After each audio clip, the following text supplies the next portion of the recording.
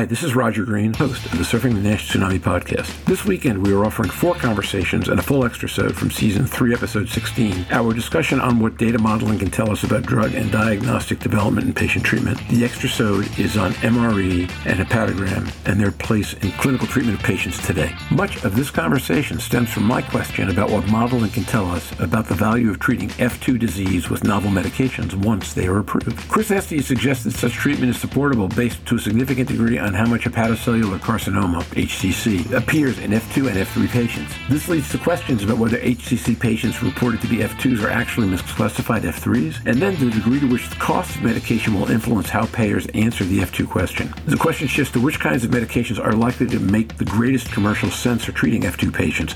Answer is complicated. And which countries are likely to have the greatest increased exposure to NASH pandemic in years to come? Answer, countries with the largest increases in affluence and adoption of Western diets and lifestyles like China. Epidemiology and disease modeling have much to teach us about the impact of NAFLD and NASH today, how that impact will change over time, and where we all should focus our efforts. These lessons are vitally important. So sit back, listen, enjoy, learn, and when you're done, join the dialogue on our LinkedIn and Facebook discussion groups.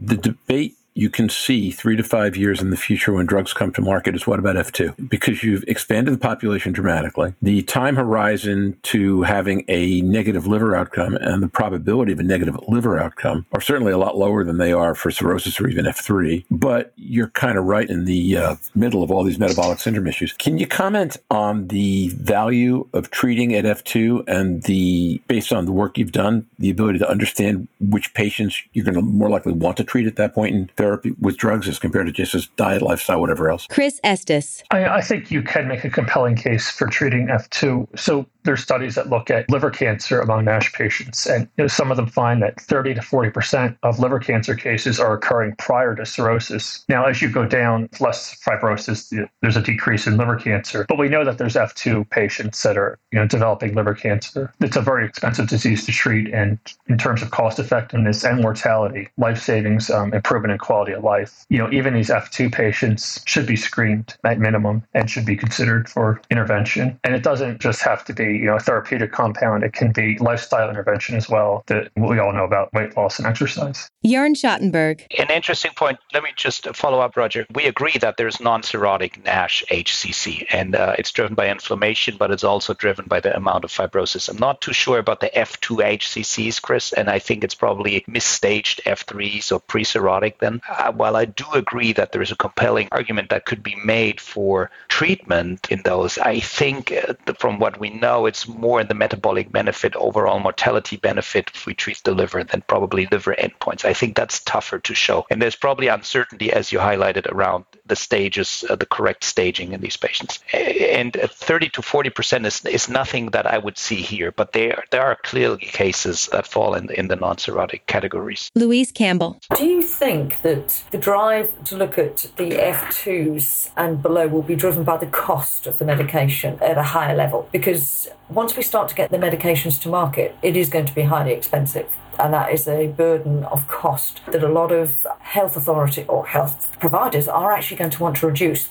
Whilst they're going to be doing it retrospectively, despite information prospectively that we know this is coming, they'll wait until the cost starts to mount up. Therefore, it becomes they drive their own cost to reduce it by looking at F2, looking at lifestyle, disease management, and screening earlier. So do you see it coming that way around rather than using the information that you and your teams and all of the data provide, that we know this is coming? It's not going to be a surprise. It's just going to be a very expensive wake-up call. Yeah, when we look at obesity, for example, we see that the greatest acceleration, the obesity rate in the U.S. was accelerating the quickest in the 1990s. And that happened a little bit later in some other Western countries. So when we think about NAFLD and NASH is a disease that can take decades to progress. We're just, at the beginning of sort of a tidal wave. So it was, only in the post-war period where, the rise of processed food and the sedentary lifestyle is when it really started. But it's been accelerating all the way through the 90s. And we do see a large population that's at risk of disease progression, and it's just going to get worse in the future. And the latest data we have from the U.S. show that the increases in obesity were accelerating in the 1990s. And then there was a leveling off where obesity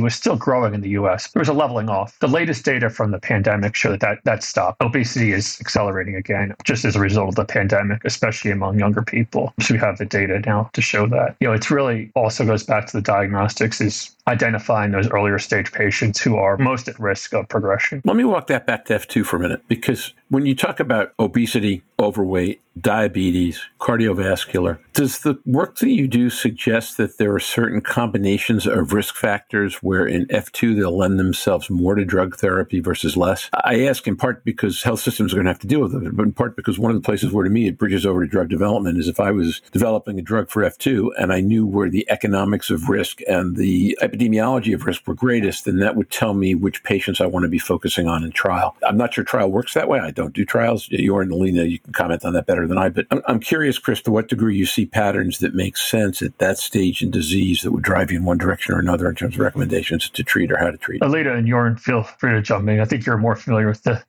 markers of F2. The assumption is that increasing severity of obesity and diabetes, we see greater level of obesity within an individual, and diabetes at an earlier age, it's more likely to progress versus someone who's, say, just overweight in late middle age and is pre-diabetic in late middle age. So it's also has to do with the duration. When we look at childhood obesity, what is the impact of someone becoming obese when they're a child and living like that, being obese for decades and being pre-diabetic as a young adult versus someone who develops diabetes and obesity at a later age? Alina Allen. Yeah, my opinion is that this is very complex, and in terms of trying to make all the assumptions and model this is a lot of parameters to keep in mind. So as simple as age, if you consider that. So if you diagnose somebody who's 70, let's say, as an arbitrary age, who has stage 2 fibrosis versus somebody who's in the 30s, and then their competing risks are going to be different. I assume, without a lot of modeling, that the 70-year-old is going to probably die of cardiovascular disease or cancer,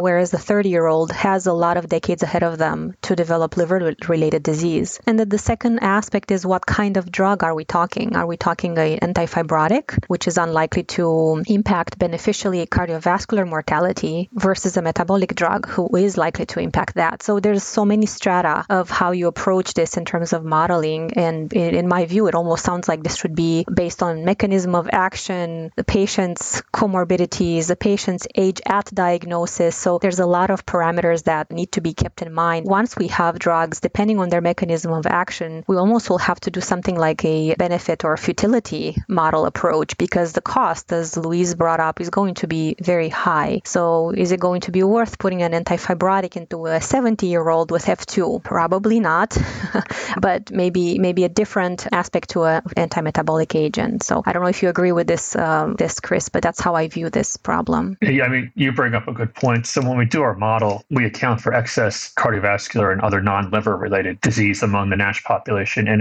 there's studies that also find elevated risks of non-liver cancer among NAFLD and NASH patients. But once they actually reach a cutoff, and different countries use different cutoff levels, but in the 70, 80-year range, we assume that there is no more excess non-liver mortality, with the assumption that people that are developing NAFLD at that late age are probably not going to be progressing, to advanced stages. And then as well, there's other factors. Gender, we think that males might progress faster, and then also comorbidities, as Alina mentioned, and then, possibly genetic factors that may not even be understood yet. So there's still a lot of research to be done. Yeah, I fully agree with Chris and Alina, and it shows you the beauty on how physicians judge their patients. They walk through the door and you probably get a lot of visual input. The way they start talking, you get an idea about the education, potentially their time to think about food, and all the complexity of a patient that then is in front of a physician. The physician makes very simple calls and decisions and simplifies that, and the models are much complexer. Anyways, why am I saying that? I think there's a certain subcategory in F2s that is in the snapshot moment that we stage the patient F2 doesn't tell us anything about the dynamic of the disease. And age is an important factor, but there's certainly fast progressors. So the concept of fast progressors, and F2 patients progressing quickly would need to be treated. We're focusing on fibrosis and cirrhosis here from the liver endpoint. Are those with the patients with a lot of inflammation in the liver? Are those the patients with a high NIT that might predict that type of progression? ELF has been established as something leading to liver endpoints. So if I have an F1 with an ELF of, let's say, 11.6, is this a patient that's more progressive? Now, ELF is not the best example because it also correlates to the disease stage, but you get the idea. I mean, there's more than the liver stage to the patient than the stage when he walked through the door. There's many more aspects, and that's difficult for models because it's not linear again then, because if that patient changes something dramatically or gets bariatric surgery and drops 50 pounds, it just changes the natural history. And that's, I think, the main problem we're seeing here in predicting the future with that dynamic disease as it is. Chris, you said you did lots of countries. Which are the countries you're most concerned about going forward in the modelling? Who are the big risks? And I know the pandemic may have thrown that out slightly, but I'm presuming, having seen an awful lot of patients recently, the pandemic hasn't treated them very well from their weight, their motivation. So it's probably going to, as you've already alluded to, escalate the problem. Who are the big countries that we need to watch out for in the world and the way this is going? Well, we look at it in two ways. We have, the general background population of country. So we can look at a country like Japan, and the prevalence rate of, NAFLD and NASH are increasing, but the whole country's population is actually decreasing at this time. So the number of NAFLD and NASH cases remain, almost constant because it's just a country with an aging population that's declining. Where you really see very large growth is in countries like China, because the obesity epidemic didn't just start, it didn't begin until, in the past couple decades. And, it's just been a skyrocketing rate of increase in childhood obesity in countries like China. And when you look at the future, the numbers are pretty scary because you have such a large group of people who until a few decades ago, they weren't. It's really the adoption of the Western diet, Western lifestyle, the sedentary lifestyle that's very rapidly increased the population at risk in China and, other countries that have more recently developed. Now in Europe and North America, it's a growing burden, but it's more being driven by the aging. The baby boomers in the U.S. is a large cohort who's now experiencing the results of decades of increasing obesity and diabetes. So it depends on the country's underlying population, and then what did the trajectory of the obesity epidemic look like in that country. We're using obesity as kind of a marker for how NAFLD or how fatty liver disease is increasing. And then we also look at drinking. So we talk about non-alcoholic fatty liver disease, but unless there's no drinking at all, there's an arbitrary cutoff between what's alcoholic liver disease versus non-alcoholic. But usually there is some component of, alcohol involved. Yeah, and I think that's been important in a couple of the sessions that I've done recently with patients who don't realise when their BMI is high that alcohol intensifies. So that the units aren't recalculated depending on the BMI and the strength of alcohol and its effect on the body. Most of them, to be fair, aren't aware. So whilst they may be drinking in with the recommended limits, 14 units for a man and woman, actually with their BMI and their obesity, that can change drastically. And yet nobody's ever recalculated what they should be drinking to stay within recommendations for their size, realistically. So they think they're being good and they're not necessarily being as good as we think they're being. So it's the more awareness that patients get, I think the more we're learning, the more we need to be handing that information out. We see this in some of the big elastography studies that have gone into the general populations of Europe, where they look at, what portion of the population has elevated liver stiffness. And you see, even among young people, a fair portion that have elevated liver stiffness. And now they screen the population that,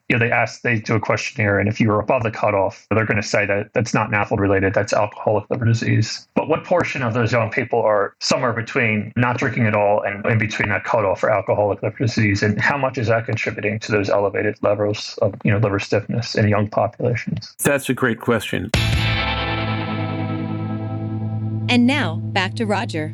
This conversation is sponsored by Resoundent, a Mayo Clinic company and the developers of MR elastography. MRE is widely available with over 2,000 locations worldwide and can be done as a low-cost rapid exam in just 5 minutes. Together with MRI-PDFF, this quantitative exam is called an hepatogram, a powerful, non-invasive alternative to liver biopsy in many cases. For more information, visit www.resoundent.com on the web. We hope you've enjoyed this recording. If you have any questions or comments about the content of this conversation or the entire episode, please send an email to questions@surfingnash.com. We'll be back next week for a stimulating discussion on advances and implications of single-cell genomics with Professor Scott Friedman and Neil Henderson. Until then, stay safe, surf on, and we'll see you on the podcast. Bye-bye now.